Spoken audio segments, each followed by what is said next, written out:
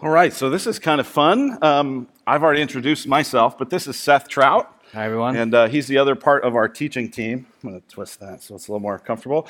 And we normally just preach one at a time. But today we're doing it together. And one of my kids actually was like, so is it going to be like a debate? And I was like, no, I would get crushed in a debate with Seth. So it's not a debate, it's a conversation and a teaching. And it kind of comes out of actually during the early part of the pandemic when we were doing online video recorded services, kind of to mix it up. We did a couple of team teaching things and we kind of went, you know what, let's do that again. So, and it fits because today we're talking about the church and the family and the community of God that is the local church. So Seth, welcome. Thank you. To the stage. It's good to be here. It's kind of fun to teach about community in community. That's kind of like the goal there. We do this podcast called King and Culture Podcast, which is basically this but longer, and you can speed it up. So if you're wish this was a little like 1.5 times faster, you can do that on the podcast. So check that out. Yeah, so check that out if you're interested. This is, like I said, week 2 of this series, Truth We Can Touch. And here's kind of the idea of it. Seth introduced it last week with the idea that Jesus came in the flesh. That's theologians call it the incarnation. It's God con carne, God with meat, God with flesh, the incarnation. And the fact is, Jesus when God wanted to really intervene in the world, he didn't intervene just by sending ideas or by sending philosophies or even just by sending the scriptures, though we're thankful he sent the scriptures. But he came in the flesh. He came in a body. And what's so interesting about biblical Christianity is that it's a very embodied faith. There's a lot of, throughout the history of the church, sights and smells and up and down and postures of prayer. And there's just lots of different realities that make our faith an embodied faith. And so we thought kind of leading into this Christmas time, this Advent season, it just made sense to kind of talk about some of the physical dynamics of the faith. And so last week he introduced it with the incarnation. Today we're talking about the assembly, that when we gather, especially gathering in person, that we experience something that we don't necessarily experience when we are scattered. And so that's kind of what we're looking at today. So we're looking at really the church and what it is to be gathered together as the church. Yeah, I think it's helpful this Christmas season to think about how God moves towards us, how he comes in the flesh towards us, and the implications of that as it affects the way that we move towards one another in community. It doesn't matter, especially in our current cultural moment where like content is ever available, ever present, YouTube's everywhere, TikTok's everywhere, that you can get information from all over the place, content from all over the place, but what value does community or being in the flesh, in the room together have as it relates to what it means to be a church? And so you've been thinking about this week. What is the church? That's the first kind of basic question we're going to answer. Yeah, we're going to go through a few questions. First one, what is the church? And so the definition I'd give of the church is the people of God through Jesus Christ who gather and scatter to be a sign and an agent of Jesus' kingdom. So kind of unpack that a little bit. It's the people of God in Jesus Christ. So the church is primarily a people who, not a place where. We're a people who. So it's a people who are connected to God because of the sacrificial death of Christ and his resurrection and our faith and our trust in him. And that people of God, we gather together and we scatter.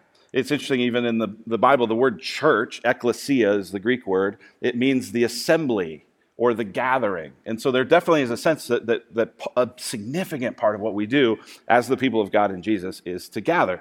We also scatter, though, and we gather and we scatter to be, as I said, a sign and an agent of the kingdom. So we're a sign. We're pointing to the kingdom of God. We do not believe that this gathering is the kingdom of God. It's a taste of it. It's that little pink spoon ice cream sample that you get. It's a real taste, but it's not the full thing. But what we are is a sign. We're pointing to that the fullness of the kingdom of God is coming in Christ. And then we're an agent of it. God uses our love, and God uses our good works, and God uses our preaching, and God uses our encouragement of people to extend and to create and develop his kingdom on earth. So that's what the church is.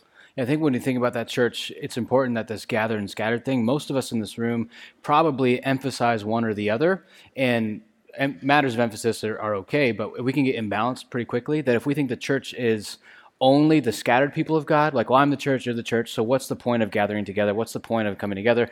It actually like misunderstands the nature of that the church is the assembled people of God, that we are individually participating in the church, but it's not fair to say that I am the church, but it's actually the location of the assembly of the coming together. Yeah. And if we dismiss the value of the gathered church, we end up getting this overly individualistic me, myself, and the Holy Spirit, and none of these other people. And we kind of misunderstand our role as being part of a body, and we misunderstand like the function of gathering together and the purpose of that.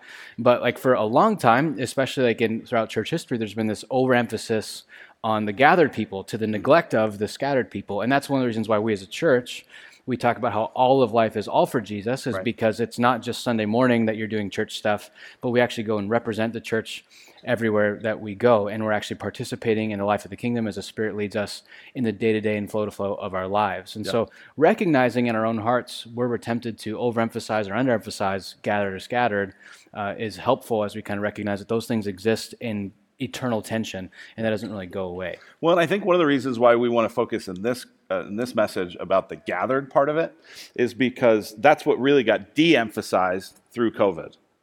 You know, there was this sense, you got a lot of people who were just going like, yeah, I can go to church, I can not go to church, whatever. And then for the first time, you had kind of churches everywhere going, yeah, whatever. We'll have it online, just watch it online. And it kind of, I think, for a lot of us created this like, well, do we need to gather? Like, if I can just watch it online, then what's the value of gathering? And so we actually wanted to kind of push into that and say, you know what, if we have an embodied God coming in Christ and we have an embodied faith, then the embodied gathering is actually pretty significant. So we want to kind of focus on that in particular. So Seth, what does the Bible say about gathering as a church? Yeah, so one, as you said, the word church means gathering, it means assembly. And so it's not that the building is the church, so that's probably a false way to talk about it, but this is the church. The assembly of the people of God is a local church. But we see this in a couple of texts, and one of the things that, especially in our church tradition, even what we're doing now, is we tend to think about that we come to church to receive content and to be taught. But actually, the church is way more broad than that we see. In the book of Acts 2, we see that they devoted themselves to the apostles' teaching, which is like teaching the Bible, which is what we're doing now, the fellowship, which is koinonia, which is the Greek word for like, even like is where you get some of the words like coitus from, like there's intimacy, connection, mutually building each other up, teaching, fellowship, breaking of bread, which most likely referred to just explicitly taking communion together, reminding each other of the gospel, and prayers. And so prayers would be the laying on of hands, the connecting, the physical connection. And so we see even those four functions of teaching, fellowshipping, breaking bread, and praying, and we think about, in our church context, we tend to reduce church to like when the service starts and when the service ends, rather than and even more, I think for some of us, it's even like when the sermon starts. Yeah, you have like prelude, sermon, postlude, or whatever. Beat traffic. Yeah, get out of here. Yeah, get the traffic. And so it's like, so even when we kind of miss church, it's like, oh, I got to go back and listen to the sermon because we're kind of a sermon-centric thing. Whereas the nature of the church in the early Testament was like the from the time that you're getting out of your car and connecting with people and seeing people's faces, learning their names, hearing about, their kids blow out on the way to work or church or whatever, and you're going like, oh, it must be so hard to have to change diaper. And then you're doing that's all church, the fellowship, the connecting, the learning, the seeing, the sensing, the tasting, the touching, like these five senses things, and being prayed for and praying for each other, sharing in weakness and allowing people to exhort you and speak life into you. That's all part of the function of the church. Likewise, we see another text in Acts we got here, Acts 2:20, I think we got a text here. I'm just going to read it out of my Bible because my neck starts hurting if I look that way too much. But this is a story about Eutychius. So they're gathered in the early church, and it says, on the first day of the week, when we were gathered together to break bread, again, they're taking communion together, Paul talked with them, that's the apostles' teaching, intended to leave the next day, and he prolonged his speech until midnight. So no matter how long our sermons ever are, they'll never be that long. They're going until midnight. This is Paul preaching going, and one more thing. Oh, and one more thing. Oh, and one more thing. Oh, and my final point. My final series of final points, yeah.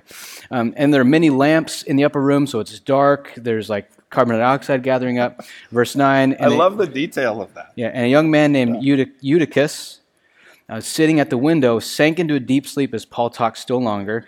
And being overcome by sleep, he fell from the third story and was taken up as dead. So the preaching was so long and so boring, this guy falls asleep and dies. Have you ever preached someone to death? Not that I know of. Yeah. I've preached people to sleep. For sleep, yeah. Yeah, I do every there's now not and then. even lamps, and it's not late. Yeah, but I every now still and then preach you people see to sleep. every now and then you see someone who is having a quick doze during the sermon in the lobby. They're like, "Nice sermon," and you're like, "Nice nap," you know. So it's My mom was here one day, and I was like, "Mom, you fell asleep." She's like, "I was not." I'm I like, was "Oh, praying. you were praying." I was praying, yeah, praying, yeah.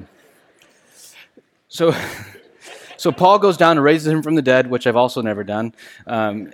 And says, "Don't be alarmed, his life is still in him." And they break bread and go till daybreak, and then they leave, and they're all comforted. So like the whole point, the reason I wanted to share this text in particular was to highlight that the goal of church is not entertainment. Like the goal of church is to be built up, to be challenged, to be encouraged, to learn, to be changed. That a lot of times when we leave church and we go home, the conversations are like, how was church? And what we're functionally saying by that is, was the sermon sufficiently entertaining to you, and did you like the songs or not? And that's kind of what we think about it. And we, in this kind of consumer culture where it's you go to a movie and from 90 minutes start to finish, it's really entertaining. Like that's not the goal. That from time to time there is important but not interesting stuff that has to get talked about, that has to be delivered unto people. But like our goal is, we don't have the goal of being boring, but sometimes that... Yeah, there's a preaching book on how to be more interesting called Saving Eutychus. Yeah. You know, which is sort of funny. I haven't read it, but Maybe you should. maybe I should, yeah. So coming, being taught, being built up, being encouraged, being challenged. Not everything's always interesting, but hopefully it's all important, even if it's not interesting. So really the goal is to show up and to experience the Spirit, to be challenged, to be built up, to be encouraged. And if you think about coming with a 1-degree change over the course of a lifetime, that is ginormous transformation. Yeah.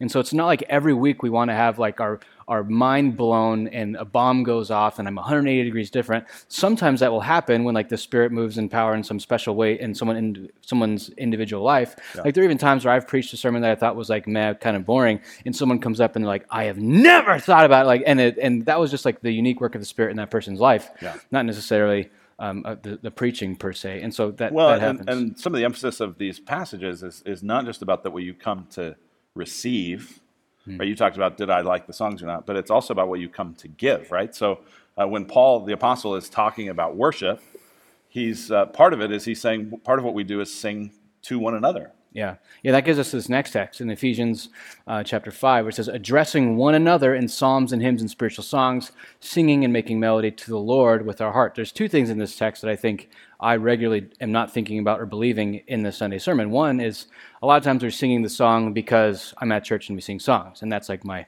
thought process. I'm not thinking I'm singing to the Lord, He hears me, and it pleases Him. I'm regularly kind of doing this like hyper-personal, Lord, hear my songs, I pray that you like them.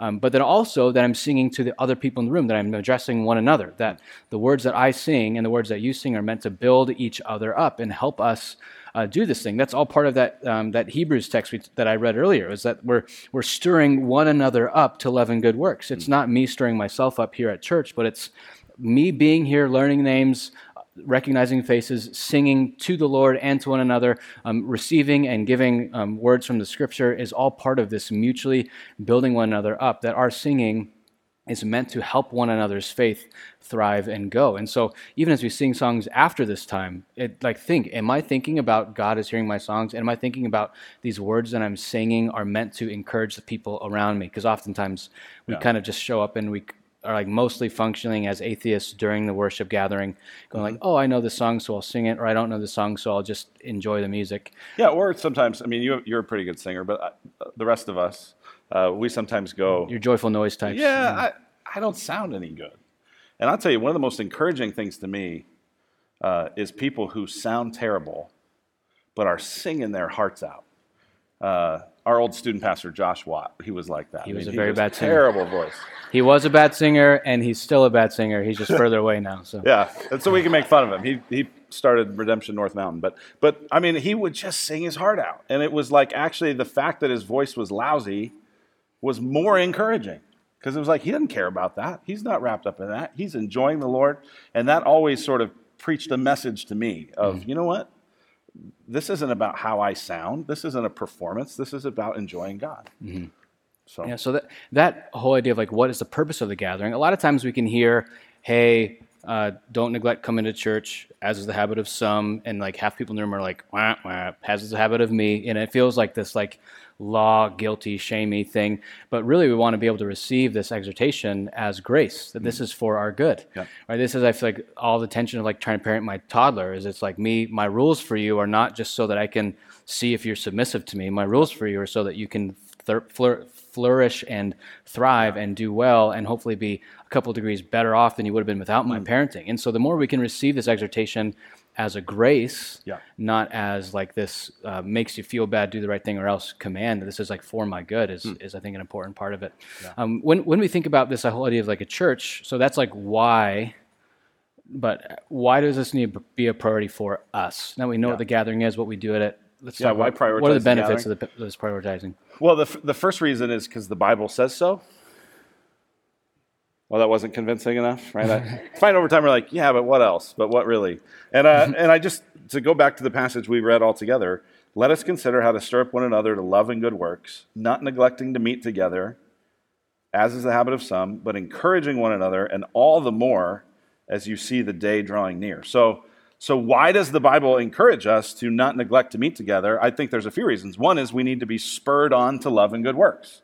It's interesting, that word spur or stir up one another, it actually has with it the idea of like a thorn, like a barb, like if you get like a rock in your shoe, and it's like you can't ignore the rock in your shoe. You have to do something about it. That's what we're supposed to do with one another, to be a kind of loving rock in the shoe for one another, so that we could be more faithful, so that we could love the Lord and be committed to good works. And then I also think it's interesting, at the end of it, it says, and all the more as you see the day drawing near. In other words, there's a day when Jesus is going to return, and there's a day when you and I are going to die, and we're going to give an account to him, and that day is getting closer and closer and closer. And on that day, the question is, what do you want to have been formed by? Because we're being formed. Do you want to mostly have been formed by pop culture, by cable news, by classic literature, by what? What do you want to be formed by? And what this text seems to say is we need a kind of counter formation.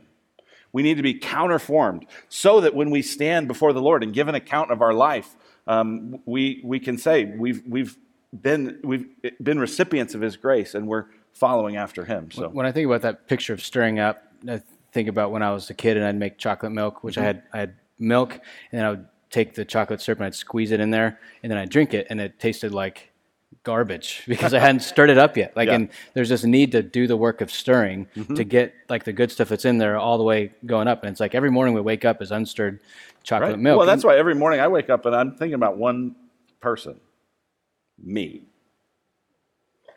And without being stirred up to love and good works, that's where a lot of us stay. Yeah, and I think it's arrogant to disbelieve this and to go like, but I don't need to be stirred up. Yeah. Or it's also like, I need to be stirred up by someone else. It's not saying stir yourself up, but it's stir one another up. Yep. So I need to be stirred up by someone else. So it's not me stirring myself up, and it's not me not needing to be stirred, but it's actually interdependence that leads to some of this. Well, and then another reason I think this should be a priority is not just because it stirs us up to love and good works, but because it reminds us of the gospel. Listen, there are just so many places where you can be reminded of good works. Go to Barnes & Noble, look at the self-help section. Go to every other religion in human history, and it's all, here's how to be a better person, here's how to try harder, here's how to do good works. There's no be a bad person religion. Right. You don't need to be taught that. Tony Robbins seminar, or listen to old Zig Ziglar recordings or whatever. They're going to tell you, be a better person, right? But what's unique about biblical Christianity and what we get in the church is this reminder of the gospel, the good news that it's not about our good works and it's not about our ability to love each other, but that even at our very worst, Christ died for sinners. And that's a message that I never grow tired of hearing because I never grow tired of needing it. And so it is through the preaching, but it's also through the sacraments, through the practice of baptism and communion that the gospel is preached and proclaimed and declared, where we're not just exhorted to try harder, look at what you need to do, but it's going, here's what Christ has done. Yeah, that our position with God is not achieved, it's received. Yeah. That God does it for us when we receive it, and that's the nature of grace. And so when we take communion every week, it's this reminder to us that our inner little self-righteous hearts that want to take credit for all the good stuff we've done. The grace of God says, not only does your sin not separate from me, but also your good works don't earn proximity to me. Actually, the blood of Jesus earns proximity to me. And so we hold in our hands every week the broken wafer, which represents his body, and the juice, which represents his blood. This is a reminder to us that my position at the Lord's table is dependent on his grace he's given to me, not dependent on me being good enough or not good enough. And so that's like one of the things about like the church is that everyone is showing up as a sinner, and there's still indwelling regular sin in us, and you're showing up to this place where you're to sin against other people and to be sinned against.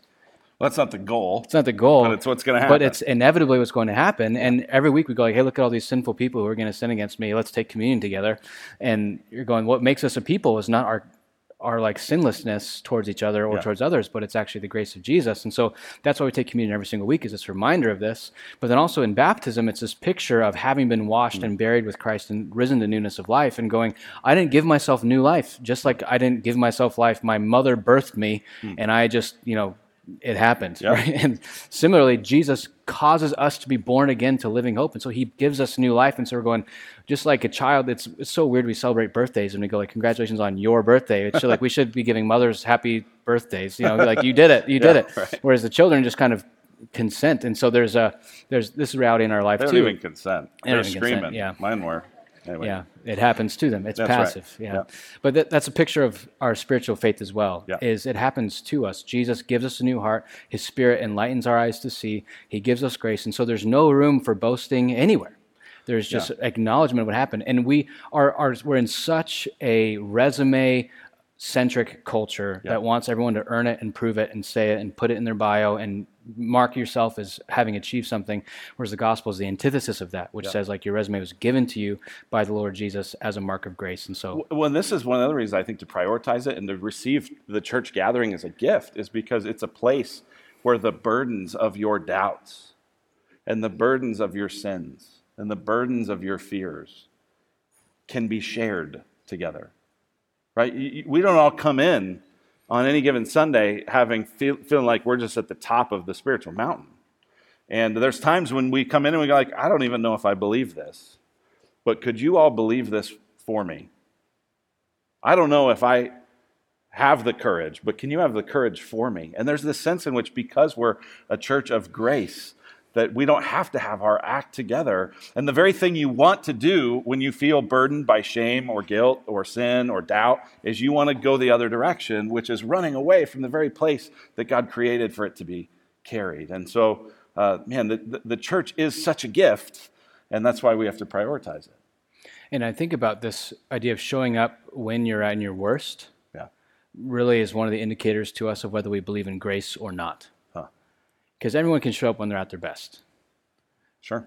Because I'm feeling great, I'm looking great, I can show up at my best. But it's when we show up at our worst, when there is like sin or shame or doubt or questions or struggles, that it's like actually like the act of showing up is teaching us to really believe in grace. Yeah. Because we're going, my belonging to this people and to this place is not conditional upon how my last week has been or how my last 24 hours has been or how my last 2 hours has been. It's conditional on the blood of Jesus, which is certain and secure. And so I find that like I learn more about, like I emotionally, psychologically learn more about what grace does when I show up, when I most don't want to show up. Yeah. Well, that's what makes the church a kind of embassy of the kingdom of God. Right? This is, I think, another reason why we should gather, is because we're an embassy. We're a consulate of the kingdom of God. A few months ago, Molly and I were in New York and walking around and exploring, and there was this spot where you see this French consulate. Right? This is like French territory near Central Park, right? And it's like, okay, everyone in there is inhabiting a certain way of life as the French. No thank you to it personally, but whatever.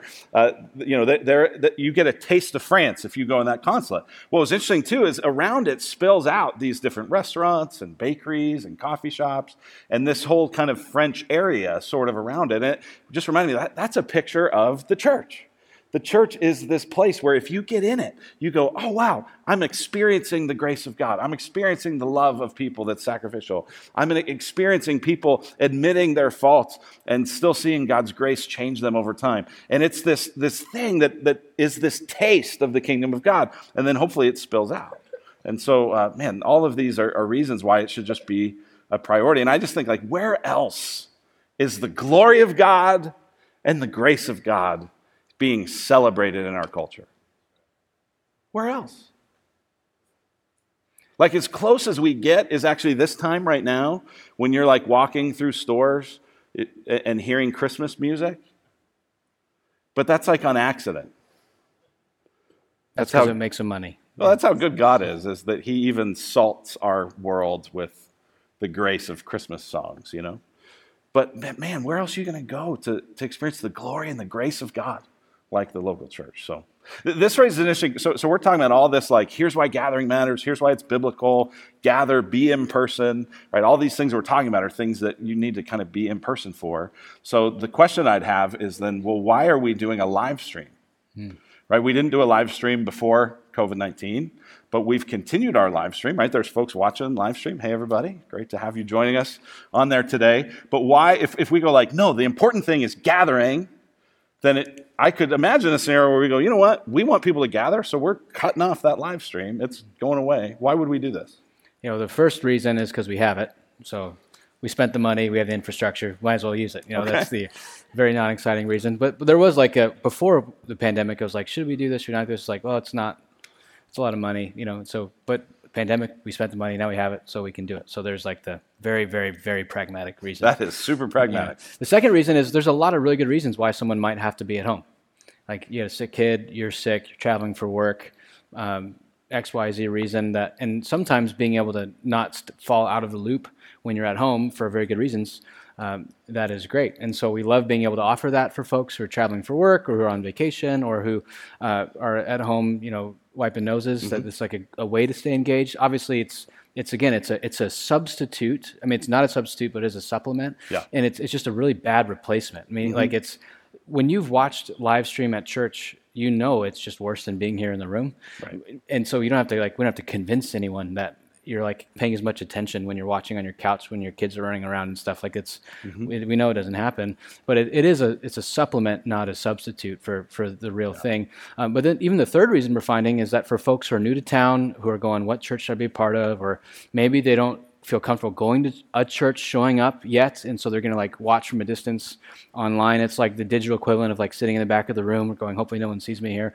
And we find that a lot of folks who come here end up watching online for a couple of weeks first before they show up, because it's going, hey, I want to get like a taste of what that place is going to be like before I actually set foot there. And then when they do show up, they're kind of less shell-shocked and they can kind of on-ramp a little more quickly. So there's a lot of like pragmatic reasons I think it is helpful. But again, one of our hopes is that people can experience that and go, the church is not just an entertainment content dump, but it's actually a community of people trying to build one another up. And so that doesn't happen on the live stream. Yeah, so we're going to continue to offer that, but we're not going to prioritize that because we want to prioritize this in-person gathering. And so last question that we want to address is this: how should we come to church?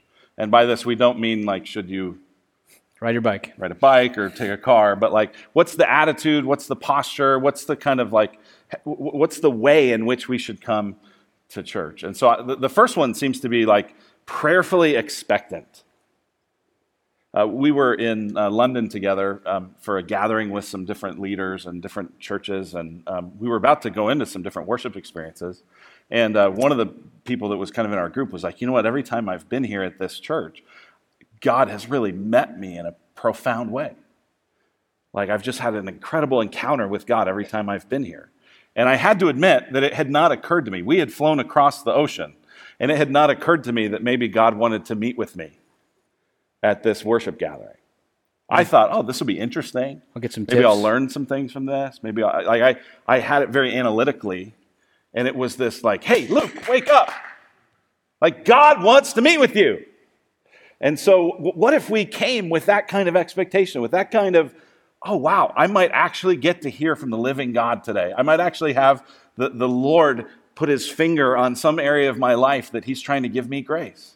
I just thought, man, we got to change the way we view church. Expectations are so powerful because they shape our experience. Yeah. And when you expect certain things, you look for certain things. And if you show up to church expecting to talk to nobody and to be entertained, then you'll talk to nobody and you may or may not be entertained. Right? That's just the Yeah. truth. But if you show up expecting to be taught by God, to learn someone's name, to make a new connection, and to have the Spirit move in your life in a powerful way, not all those expectations will be met every single week, but you'll have what you're looking for, you tend to find. And so having rightly tuned expectations is a big part of what it means to healthily participate in any situation, whether it's a date night or a movie or a dinner or a church experience. Yeah. We'd also say we hope that as we come, that we come to do ministry. You kind of said, hey, we naturally have this how was church, which is how was the sermon and did I like the songs?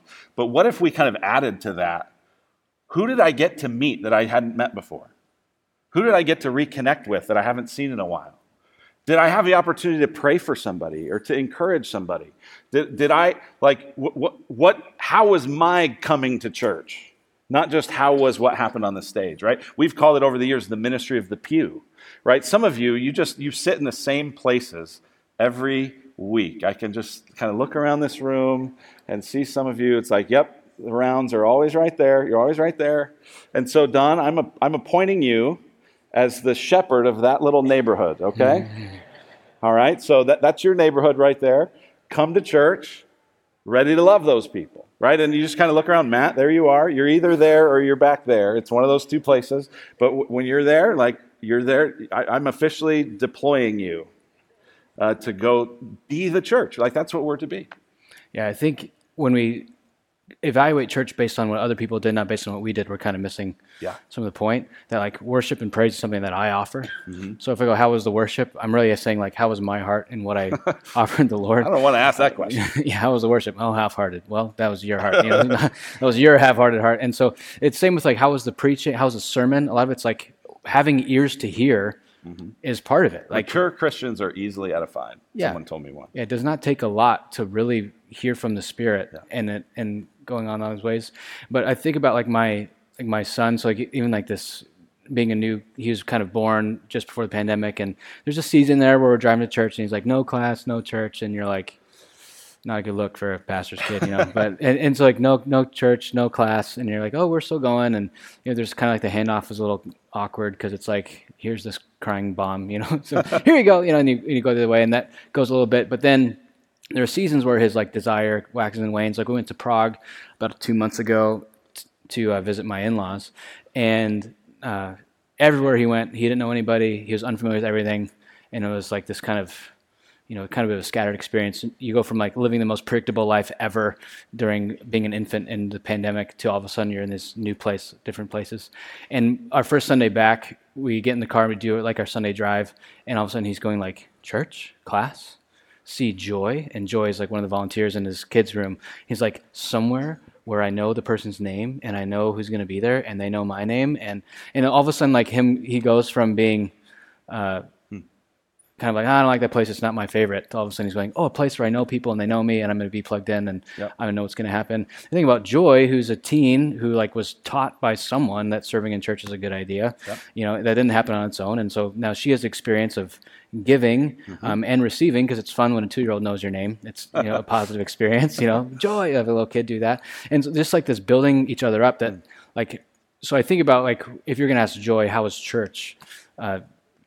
She might talk to you about like what the kids in her group did that day, not necessarily was Luke on or off or was Seth on or off, you know. And so there's just like this building one another up, stirring one another up thing that when we come to serve, all of a sudden our metric at evaluating how was it changes, because now I'm outward focused, not just inward focused on my church experience. Yeah, that shift from kind of coming as a consumer versus coming as an owner.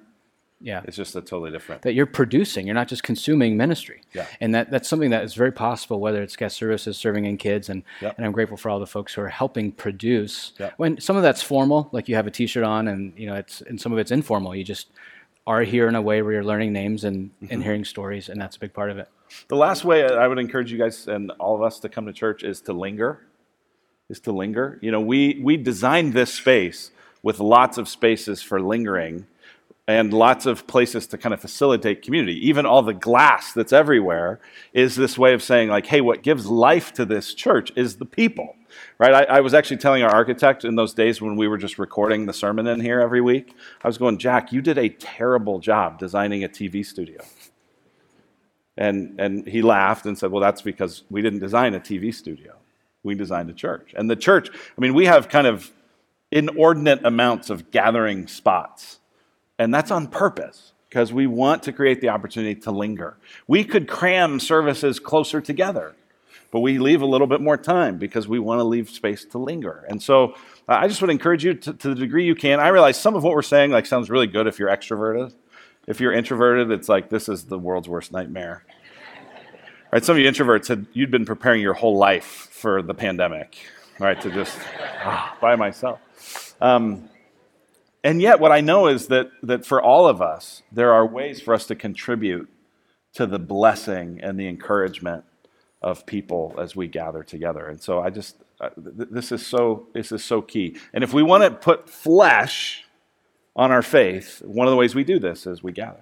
And so we have kind of like a baseline challenge, which we hope lands, and it's kind of rooted in this idea that one of the things that we're seeing with the rise of mental health issues, anxiety, depression, if you talk to a lot of psychologists, especially child psychologists, adolescent psychologists, one of the things contributing to that escalation is what they call choice fatigue or choice anxiety. There's too many choices to be making all the time. You have to choose which school, you have to choose your outfit, you have to choose your gender, you have to choose your pronouns, you have to choose your this, you have to choose your that, which sport, which school, which playlist, and all of a sudden there's more branding, image projecting, choice making that's ever existed, and all of a sudden you're telling 15, 16-year-olds, keep making choice. And now the last choice you have to make is every Sunday morning you have to choose, do I go to church or not? And it's another choice that can default to something else. And so we live in this real opt-in culture where our default is to do nothing unless we choose to do something. But one of the things we want to challenge us as a church to do is to flip that when it comes to thinking about church on Sunday mornings. Yeah. Rather than choosing 52 times a year to go to church, choose once that you're the type of person who goes to church every Sunday morning. Yep. And there will be good reasons to opt out. You're sick, you're out of town, there's not being here. But you want the default to be, I'm going to show up and participate in the stirring one another up to love and good works. I'm not going to have to choose every single week. And so it's kind of like one of the reasons that I like going to CrossFit is you make one choice and then everyone else makes the rest of the choices for you. Right. When you go to Planet Fitness, you have to make a new choice every 6 minutes, right? And right, I walk around the gym and it's I'm just looking at people and sometimes myself what do I do next? Yeah, I think I'll go home. Yeah, that's yeah. I made it here. I worked out for 12 minutes. I earned this cheeseburger, and then it's and that's how it goes. Whereas, so some choices give you fruit of simplicity for the rest of your life, and so some choices are harder, and you don't make them. But that's one reason I like that. And even I was talking to someone last night. Where this is Jay's first, he just had a birthday last month, so there's already a bunch of toys and junk we don't need in our house. And then now it's Christmas, and it's more toys and junk we don't need in our house. And it's how do you decide? You're laughing at me too much. Yeah. Ebenezer Scrooge. Yeah. Well, it's oh my gosh, we just bought all storage. This junk that you lovingly gave my kid. Yeah. The garage is full. We already spent money on more storage, and it's already full. And so it's 5-second rule trash for the toys is the deal. So it's how do you? Because they have way more kids than one, and we just choose that every year each kid gets 3 gifts, and that just makes it simpler and easier. Yeah, but if it's good enough for Jesus, it's good enough for Jesus. Jesus got 3 gifts. You get 3 gifts. You're not better than Jesus, And so, and I'm someone has a couple kids back there. They're excited about that. But I'm going. I wish I would have thought about that last month, so I could. It's the money spent in the Toys R Us. But next year, I'm going I'm one choice. It's 3 gifts, so one choice can create simplicity. So we're saying make the choice that from now on you're going to go to church. A lot of you are here because you've made that choice. Some of you, though, it is more that game time decision each week, and we just are saying just go ahead and make it. Make the decision. There will be times when you're sick. There will be times when you're gone. Stuff happens. But just make that decision, and I think over time, those little 1-degree shifts that you talked about, those add up, and we get counterformed into the image of Jesus, and we get more and more ready for the day that is certainly coming. Yeah. So will you pray for us? Yeah, let me pray.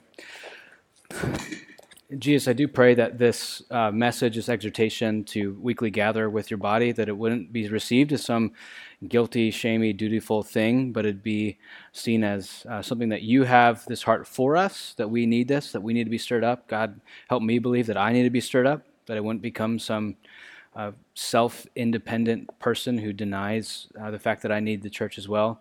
And God, I pray for folks who showing up every week is just really hard. They have kids with various needs and issues, in-laws with varying demands. There's real work that needs to be done to make this possible. I pray that you'd give them an extra measure of patience with themselves as they seek to make something like this happen. And God, I do pray that you would help us be a church that's not just a content disseminating engine, but that we can really be a place where people are known and seen and loved, and they linger, and stories are shared, and weaknesses are shared, and that when we're at our most sinful and our most shameful, that we can stir one another up and remind each other of the good news of the grace of Jesus, who has come near to us in the form of a child, of an infant. And so to be vulnerable is to be okay. And God, I ask that the rest of the service, even you'd encourage us as we address one another in songs and hymns and spiritual psalms, that we can build one another up. Thank you for your grace with us and your patience with us. Amen.